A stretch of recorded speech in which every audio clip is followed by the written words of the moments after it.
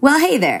Welcome to this episode of Uncommon Conversations, where we talk to community leaders about how they build and support their communities to deepen relationships, build better products, and drive business impact. I'm Rebecca, the head of Common Room's Uncommon community, and I'm super glad you're here. Learn more about the Uncommon community at commonroom.io/uncommon, or accept this cordial invitation to join me and more than 1,000 other community builders in the Uncommon community Slack. And if you're looking for the best way to help activate and grow your community, get started with Common Room for free today at commonroom.io. I'll see you on the other side. Hello, world. I'm Josh. I am the head of Global Engagement Marketing, Community plus Lifecyle at Asana. I've been at Asana about 3 years. Prior to that, I led community at Evernote, where I was there for quite a long time. I'm based in San Francisco, as you can see from the cable car behind me. And I really love what I do. I love building communities, especially in the business context, because I think that's we're at the forefront of how businesses are going to be marketed, how people are going to build connection, and how businesses are going to make an impact. I'm curious to dive into a little bit, like what inspired you to choose that path, even as you entered Evernote, right? Because community now is starting to get, I think, starting to see a lot more investment emerge and this idea around it. But you had this idea of its inspirational qualities and qualities of really helping others understand how to use products best way before what we're seeing today. Yeah, I would say the path chose me rather than me choosing it. I started working community because I think I really needed it. My first experiences with community were in the early 2000s when I was actually working as a productivity consultant. And I had my own solo business. I was by myself a lot of the time. It was me with clients. And when I wasn't with clients, I was on my own. And so I searched for other people who were doing this kind of work because I had no coworkers. And if you can imagine having that for a long time, it can be very lonely. And so I ended up finding an organization called the National Association of Professional Organizers and Productivity Consultants, NAPO. And I ended up becoming very, very involved in this organization. I ended up becoming president of our local chapter and growing the chapter. And all of that really inspired me to think of so much is possible when you get a group of people together, so much more than what one person can do on their own. And the power of making those connections matters on so many levels. And so in doing that work, that really led me to understand the mechanics and the nuances of how you get people involved, how you get them enrolled in taking action, how you build connections that matter, how you create educational paths and opportunities to really get them excited and keep them around. And that led to a lot of the work that I did at Evernote, which was centered around similar things, just in a very different context, where in working for a business, you're still trying to build connections between people about something that they care about. In that case, it was Evernote, and really find ways to help them understand how to really leverage the tool in their lives and in their work so that it mattered to them. And that is extended, of course, into my work now at Asana, where we're building those sorts of community connections on a really vast global scale with 2,000 plus members globally being part of our community program. To me, it's really amazing. And it really showcases that even in a world where we have lots of tech at our disposal, people are really choosing to look for ways that they can connect with real life humans on the other side of the screen and connect with those people in a way that matters to them, to their work, to their lives, and how they operate and how they can be better. Oh my gosh, speak it. Well, can you tell us a bit more about the Asana community? Yeah, absolutely. So at Asana, we're very customer centric. We really believe in the mission of our company, which is really to help teams around the world thrive by working together better and enable them to work together effortlessly. And so in that, when we look underneath the hood, within teams, there are people, individuals, real life humans that are trying to achieve all of the goals that they've set out. And so the goal of the community team is really to build and foster those connections so that they can achieve their own goals. So when we're looking at the biggest iteration of our mission, our longest term goals, it's really about deepening the engagement and connection between Asana and our customers, but really between our customers with each other. They're looking for other people who are in similar roles so that they can understand, how are you solving these challenges? What problems are you facing that I can learn from how you're solving them? In addition to the mechanics of how does Asana help strategically build those solutions with them, they're also looking for like, hey, person over there that's similar to me in my work, how are you doing this thing? And so a lot of our work is fostering that connection between members and each other. So that's the big strategic world. Day to day, it's really me helping set the strategy and running these strategic programs with my team. I have an amazing team that helps execute a lot of the vision that we come up with together. It's not just me taking things out of my head and saying, let's do this. It's really us together figuring those things out. But on a daily basis, I'm usually working with individual teammates or groups of them to set strategies for engagement opportunities, for recruitment opportunities, for working across teams at Asana for how we're going to help educate customers on a bigger scale. So day to day, it's a lot of that. I also manage, in addition to community, our email lifecycle team. So working with them to figure out how do we make sure that we're leveraging both of these amazing groups that we have, the community channel along with the email channel. How do we intersect them? How do we enhance the work that both teams are doing by grouping the work together? And then finally, a lot of my time, because community is so valuable across the organization, is spent with cross-functional stakeholders who want to learn how they can leverage community, how we can better help their goals, and similarly, how they can work with the community to make sure that we're giving customers what they want and what they need. Yeah, so it sounds like there's so many strategies that both have intersections across them, right? And when you were first embracing a community-based role, did you have any recurring questions that you had to answer for yourself in order to set strategies? So Mm-hmm. a use of outcome, or was there a metric or an approach that took you time and experience to learn and figure out how to get to the answers and solutions that you've implemented across your strategy today? That's a good question. So I think this has really varied depending on the organization that I'm building community for. So as an example, for NAPO, the metric that we were looking for is how many members do we have? Because the sheer number of members was the lifeblood of the organization. Whereas at Asana, we want a lot of members, but we need them to do specific things that indicate that the program is successful.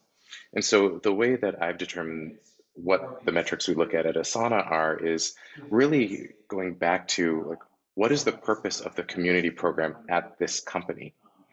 And that usually is the piece I think that most community leaders miss is they build community for the sake of building community because it's just intuitive that it's a good thing to have. But typically, if a company is hiring you and spending money on your salary and dollars towards the functioning of your program, someone, somewhere, some stakeholder has decided that community is there for a reason. And it's our job as community leaders to find out what that reason is. Like, why am I here?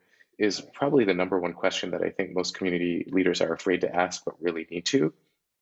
What's the purpose of this program? So at the beginning, my biggest questions were usually focused on meeting with stakeholders to get clarity from them as to what they were trying to drive via the community program.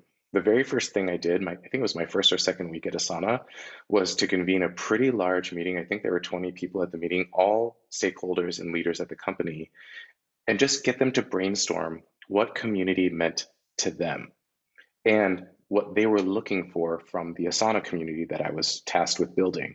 And the reason why I got everyone in the room was because I wanted them all to hear the diversity of opinions about what community is and what it should be, so that they understand from a very visceral perspective of, oh, this can be and do lots of things. And from there, it was my job to distill down what the program that we were creating was actually going to do. And that's my usual approach is like go on a listening tour from the people who will have input and will care about the work that you're doing so that you have a good sense of what the expectations are. Because from there, you can actually build out a plan that says, I hear that the community program is being asked to do an array of things, but here's what we're going to focus on. These other benefits may come later as ancillary add-ons to the program, but the core things that we're driving towards are this, and here's how we will measure them. So it's really important, I think, for all community leaders to understand that, figure out who's paying the bill for this thing and what it is that they're looking for. You need to develop your program to make sure that you're meeting those needs. You'll probably meet many others as well. And then as far as metrics go, usually a program that I would lead would include two sets of metrics. There's the program level metrics, which show the health of the program. For instance, how many members we have and how engaged they are in the program. And then there's the business impact metrics that other people would care about. How is the community program affecting retention or engagement with the product or ARR or brand amplification? So it's very important as a community leader to understand that you need to hold both of these things in your mind at the same time, because the things that you care about and your team will care about are probably the program level metrics, like how's the program doing? But outside of the world of the community, the business cares about other things. So you need to be able to understand and talk about both. Yeah, I love that you're really distilling this question right into the why. Like you got to know your why both personally and at a team scale and at an organizational scale. I'm curious when you talk about sort of the organizational or business metrics, and maybe this is like getting too far into the IP of Asana, but how do you report on, let's say, retention? Like what metrics do you look at to say, hey, we've compared this number and this number, and it looks like the more we invest into community, the more people stay longer and are more actively engaged. Yeah, so without going into too many of the fine level details, what I can say is make sure that you understand what metrics you want to track and make sure that you have the ability to track them. And that is often the more challenging part. Is you can say, I want to be able to show the difference in retention between accounts that have a community member versus accounts who don't. Great that you want that. Can you look at it? And that is often quite difficult. And so at this point, we're at a pretty robust and mature state of our program. We actually have someone on the analytics team who's dedicated to working with my team, which was an amazing, amazing add-on and will be a total game changer for us long term. But even if you're just starting out, I think it's important to at least have one or two metrics that you know you can confidently track. One, probably at least for your program level metrics, and at least one for your business level metrics, because the trick here is the more you can show that business impact, the more resources you will get for your program. And so it creates a very virtuous cycle. In terms of how I keep my broader stakeholders updated, well, we use Asana at Asana, which should hopefully come as no surprise. And I have a whole portfolio of work that happens underneath the community umbrella. And each month we create an update that everyone who is interested in what's happening with community can see.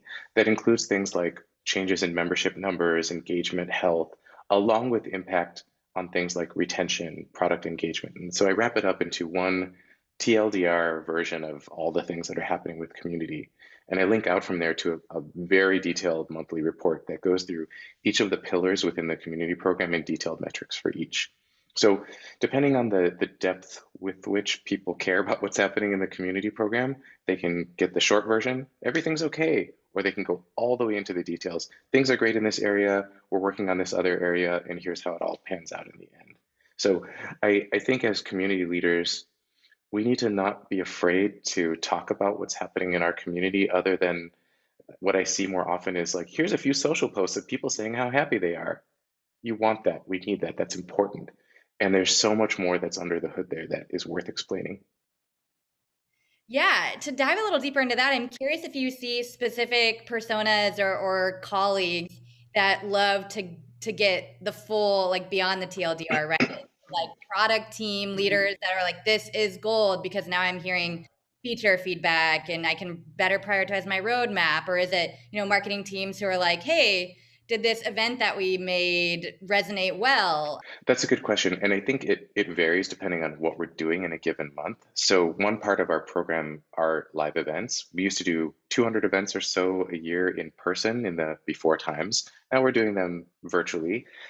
But they're a really great way for anyone at Asana who wants to hear what real customers are saying in the moment to kind of peer behind the curtain and listen to real life customers in an environment where they're not being controlled in the same sense of like a focus group. It's not like that. It's more untamed. And so we get a lot of interest from other teams within marketing, product team, customer education, who want to hear like, what are customers actually saying? What are the words they use?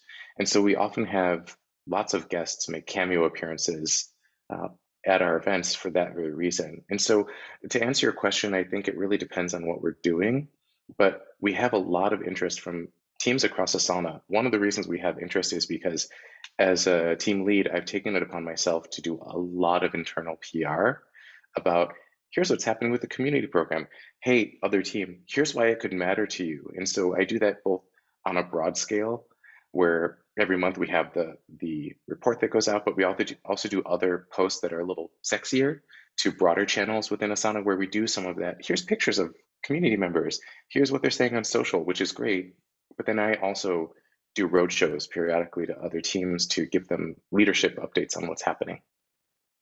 Wow, I love that. We so often hear about, right, external facing roadshows and user meetup group type of roadshows, but I love the idea of an internal roadshow as well, because it does take those types of, this is why it matters to you to continue getting resources and growing the internal investment for community. The internal roadshow is really all that matters, because those are the people who will buy into your program so that you can do all of the external things.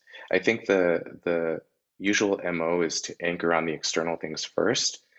And that's great, but you really need the internal buy-in. And the more buy-in you have, the more excitement there will be internally about your program. It wasn't really until we started leveraging all of our internal teammates to be part of our program, not just hear about it, but intersect with it and interact with it. That's where we really started seeing people get excited about it. As an example, like on my team, we do a monthly update for our members, usually a webinar where we talk about here's what's happening in the community and here's what's coming in the product. And we involve the product manager who's actually working on that product to come on the webinar, talk about not just here's this feature, but here's the thinking behind it. Here's why we developed it, how we're developing it. Here's what we'll probably be talking about it externally. So you can get excited as a community member about it. And so it's really finding like, hey, product manager, wouldn't you love to talk to customers about what you're working on? Especially for these teams that are behind the scenes and never get exposure for their work. This is a really amazing opportunity for them. So it's up to me and to my team to really expose those opportunities to these other groups. You framed this so well to me in our past conversations, and this idea around building community. There are both sexy and unsexy parts, right? Which I think is super valuable to hear for people who are excited about the role and the responsibility to also offer that grounding of that excitement in the reality of the day-to-day work. Yeah, this is the part they don't tell you when you're going to do community work. And so folks, get ready because I'm going to break it down for you. Community work is amazing. It can be really fun. It can be very invigorating and customer facing, and you get a lot of energy from the people that are excited about what you're doing. And to get there, there is a ton of grunt work to make that happen. Grunt work, including doing all of the internal PR and the roadshows and the stakeholder buy-in, which basically that's internal sales. So if you don't like doing that, you're going to be really, really challenged. A lot of the other work is just the day-to-day, like, oh, this is a program that involves people from the outside world. It's different than in email marketing where you just send something out and you see the clicks and that's it. If we do a good job on the community side, we send something out to the community and they talk back to us. The conversation continues. And that can be really fun and amazing. And it can be really challenging. If I'm being completely honest, there are some times when the community members may not be happy about a decision that the company has made. And so you have to be ready to navigate really positive conversations and more challenging ones. And then there's all of the logistics. What systems do we put in place? How do we connect them together? How do we distribute the work amongst the team so that people are working on things in tandem rather than overlapping each other? And of course, on our program, we have events. I mentioned we do about 200 of them a year. That is a Herculean lift when it comes to logistics, because in the before times, we were coordinating venue, food, multiple speakers. It's a lot of work. Even in the virtual world, there's still a lot to know about making sure that all the Zoom links are set up the right way, that all of the registrations, all the registration pages are working A-OK, that things are translated into the right languages, that all the emails for the marketing have been sent out on time. So I say all of this not to discourage anyone from doing community work. It is great. And it's called work for a reason. There's a lot of pieces that you have to make go in order for the show to happen. And by the show, I don't just mean events. I mean the show of the entire community program, because all of our work is externally facing and we're representatives of the brand. And I've been really fortunate to work for two really amazing global brands like Evernote, like Asana, where I'm a steward of the brand. My teams are stewards of the brand. And so that all has to be factored into the work we do. And so making sure that that's a great experience for members, for us, that we're sending something positive out into the world. It's all work. It's great work, but don't underestimate what's involved. in the spirit of that, so when you're looking to grow your community team and to bring new folks on board, can you describe some of the qualities or the experience that you look for in potential new team members? Sure. I've been really fortunate, especially at Asana, to have grown a fairly sizable community team across multiple different countries now, it's truly amazing and it's a real privilege.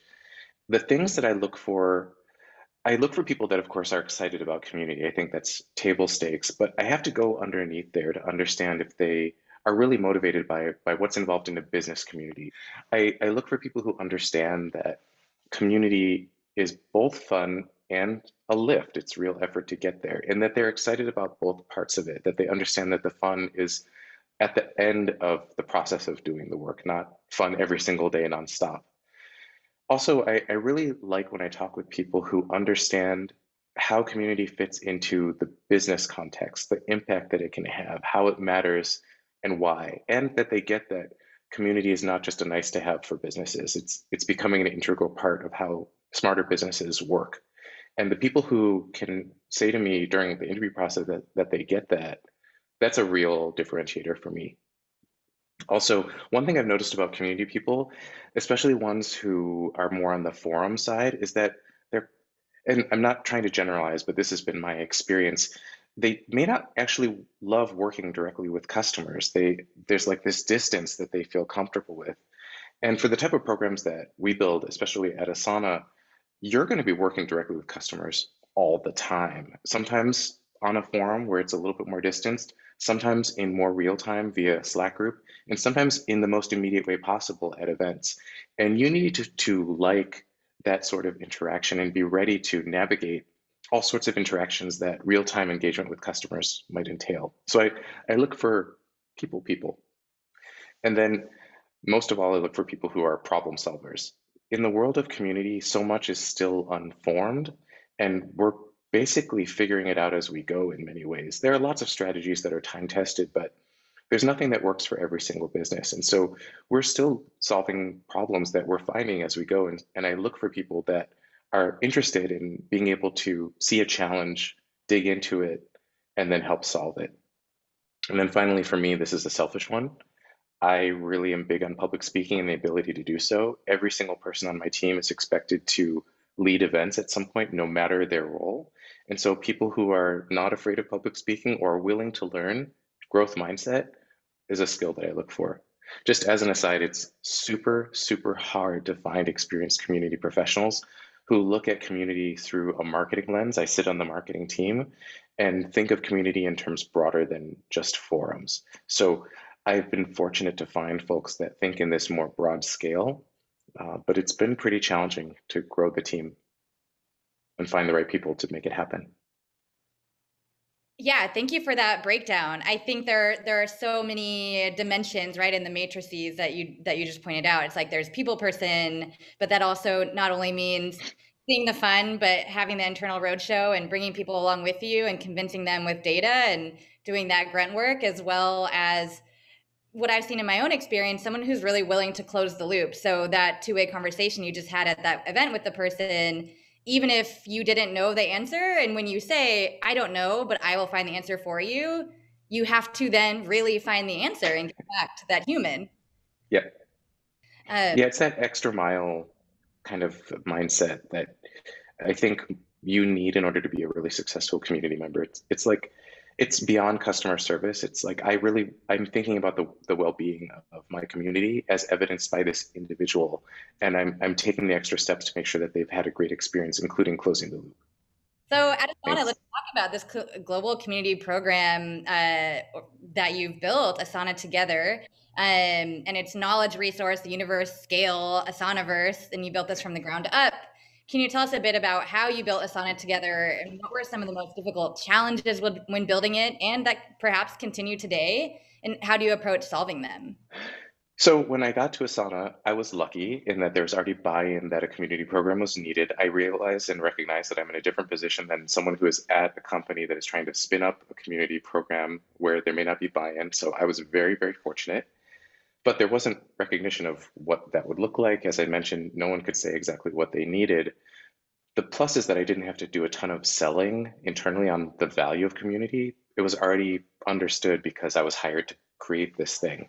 But there wasn't a picture of what people wanted. So the first challenge, as I mentioned before, was really getting stakeholders on the same page so that I could start giving some shape, some form to what this community program could be, what we would create. And so once I had buy-in on the general like size, scale, scope, things that would be in the program, I socialized that amongst the stakeholders, got the buy-in that I wanted, but I had no team and I was really new at Asana. I didn't really know Asana, the product. I didn't know the ins and outs of how it would work. And so I had to basically create a coalition of the willing amongst my coworkers to help me with all the various pieces that I needed to create to build out this program, like writing content, helping me figure out the tech and tooling that I would be able to implement and how it would intersect with our various systems. Like I had to build all of that from scratch, and I didn't do it alone. And then from there, we really built out the framework for the program. In Asana Together, which is our community program, there are a few pillars. First, there's the membership program, which includes things like ambassadors, which are people who are at companies that use Asana that raise their hand and say, I want to do more with Asana. So they get resources and they get tools from us to help them be more effective. Then there's certified pros, which are third-party consultants, which want to offer Asana to their own clients. So those are all part of our membership program. Then there's our community event series called the Asana Together World Tour, which, as I mentioned before, we do lots of events around the world, both thought leadership and how to use Asana. And then finally, there's the community forum, which is probably the most traditional aspect of our community program, but we use it in a slightly different way than just solving customer problems. We really leverage it as a marketing channel, as a way to get community members connected to us and to each other. And we have lots of community members that answer questions for people who are learning how to use Asana. So it's still a very community-oriented resource, not just something that we use to deflect tickets. And so in building all of this out, I needed a lot of buy-in from other teammates, other teams to help build these things, connect the dots. One thing that I will say has been really, really important for me is Asana is a global company. We have customers all around the world. And so in building a community program, it was really important for me to connect with our teams in these different spots so that we could better understand the needs of the customers, no matter where they were, and tailor the community program to meet their needs. As an example, in Japan, I'm really fortunate we were able to hire a community leader for Japan based in Tokyo, and she's really tailored elements of our program to better meet the needs of our local customers, including having smaller meetup groups, developing Japan-specific swag because what we'd created globally didn't really resonate. So it's this broad scale of our program that is both awesome and, if I'm being honest, daunting. There's a lot of challenges to solve, but this is what makes the work interesting. And the feedback we get from customers, especially around the local elements, is that they feel really seen. And to me, that's how I know I've done a good job in building out this program, is when customers respond and say, like, I really feel like this company, this entity sees me and is developing things that help me feel engaged and part of this. I'm wondering if you talk about those differences between how you've built Asana Together and how that's differentiated from a lot of the programs that we see today that are maybe just getting started or nascent or don't have the investment behind them yet. Sure. One, I just want to stress that I think it's okay to start with one pillar. You don't have to do this crazy thing that I did, which is all of it all at the same time. That's just how I work in general. Is like I see the big picture and I want to implement it. I think taking a more piecemeal approach is okay, but I think in that I would stress how important it is to start building with the end in mind. If you're thinking about building this expansive program, maybe you start out with one pillar, but you outline, here is what we're laddering up to, and here's how it will all intersect one day. And so we have a big program now. It didn't start that way. It took a while for us to get there. It didn't happen overnight. But the way that I designed the program was specifically for growth and scale. That was what I was brought in to do. And so when I laid out the program, I looked for the pillars that would let us scale dramatically without having to scale the team to match it in the same size. So I start out with just me. I have more people now, but we don't have thousands and thousands of people running the community program. It's designed so that one person can pull levers that will affect lots of people. So we've always looked for ways that we can create things that will help the program scale. So for instance, we run our events, which we take full responsibility for. They're staffed by Asanas, but we had a lot of feedback from members asking how they could host their own Asana themed events with support from us, but they wanted to know how they could do it and whether it was okay with us. Yes, it's okay with us. Let's figure out how to best support you in doing that. And so we developed an event lead program where people get training from us.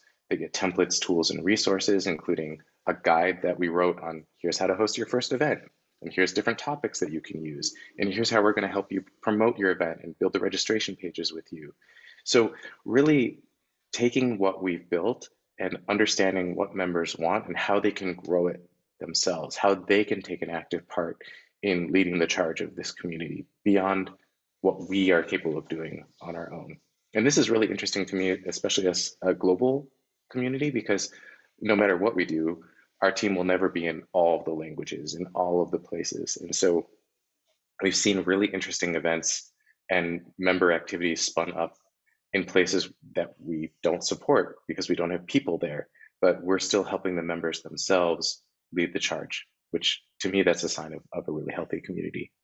So I'm wondering how you find or help your team members find and ensure that quality aspect that I think leads to the health of this community that you're talking about, right? Yeah, I would say this is a challenge, and I would say there's a difference between a reply and a conversation.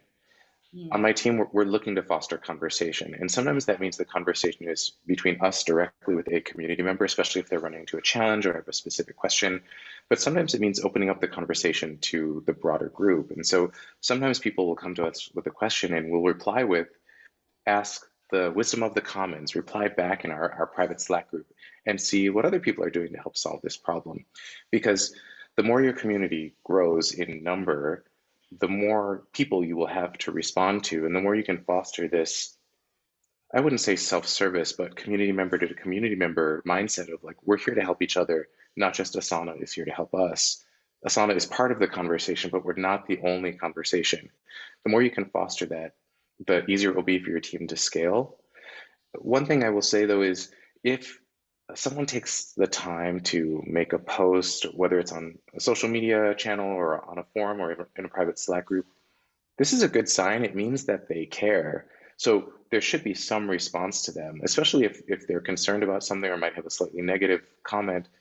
That means they really care. And so it's worth it to take the time to figure out how to bring them into a broader conversation so that they feel addressed and that you're leveraging that conversation for the good of all. But you really do have to build it into your team's plan so that there's bandwidth for being responsive and being part of the conversation. And I don't mean just responding with canned responses that were pre-written. That's probably okay in a more support-oriented world, but in a true community-oriented world, that just doesn't work. And so you have to have the time to be both responsive and proactive. An example there is we know customers are very passionate about our product. That's what brings them into the community in the first place. So we take a pretty strategic tack in when we have changes that are coming to the product that we know might be a little bit spicy to people. Not everything is popular with everyone all of the time, and that's okay. But we do take the time to let members know in advance of changes that are coming so that they feel like they're an insider. They understand. They may not like everything that's coming, but they understand why. And we've given them advance notice so they feel informed. And they hear from us first, not from, a report on a website. So it's really about making people feel like they're part of this group, they're part of the family, and that they're getting the peek behind the curtain of what's going on in a way that's different than the average customer. So having all of these mechanisms in place is how we scale this, not just the communication, but the feeling of we're part of this thing together. Yeah, that's such a powerful distinction. I love that you made that between a reply and a conversation, and they are not one and the same, although conversations require replies. It's so much more than that.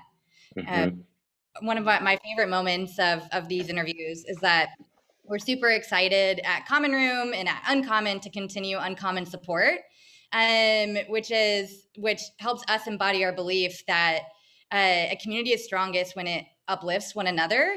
And so to that end, we ask each of our experts that we interview to choose a STEM or a tech nonprofit whose cause and mission you really want to highlight, and Uncommon will donate in your honor. So Josh, I'm curious if you can tell us a bit about the organization that you and Asana chose to dedicate your Uncommon support to.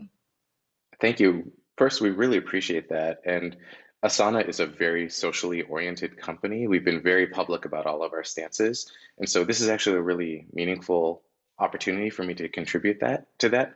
So our social focus impact area is really about closing the opportunity gap, especially in tech. And so we're dedicating the Uncommon support to Hack the Hood, which is a local organization based in Oakland, California, just across the bay. I'm in San Francisco. It's dedicated to connecting young people of color and local small businesses through technology and bring them into the world of technology industry. They offer tech training and they create opportunities for people who live in the Bay Area and beyond. And personally, I think the work they're doing is really important because we see this gap every day when we work in tech, and they're actually doing the work of trying to make a meaningful change there. So I really appreciate Uncommon support in helping to support their mission.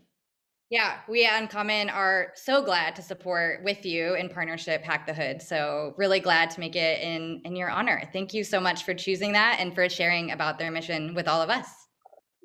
Thanks, Rebecca. I really appreciate it. And everyone out there, good luck with the communities that you're building.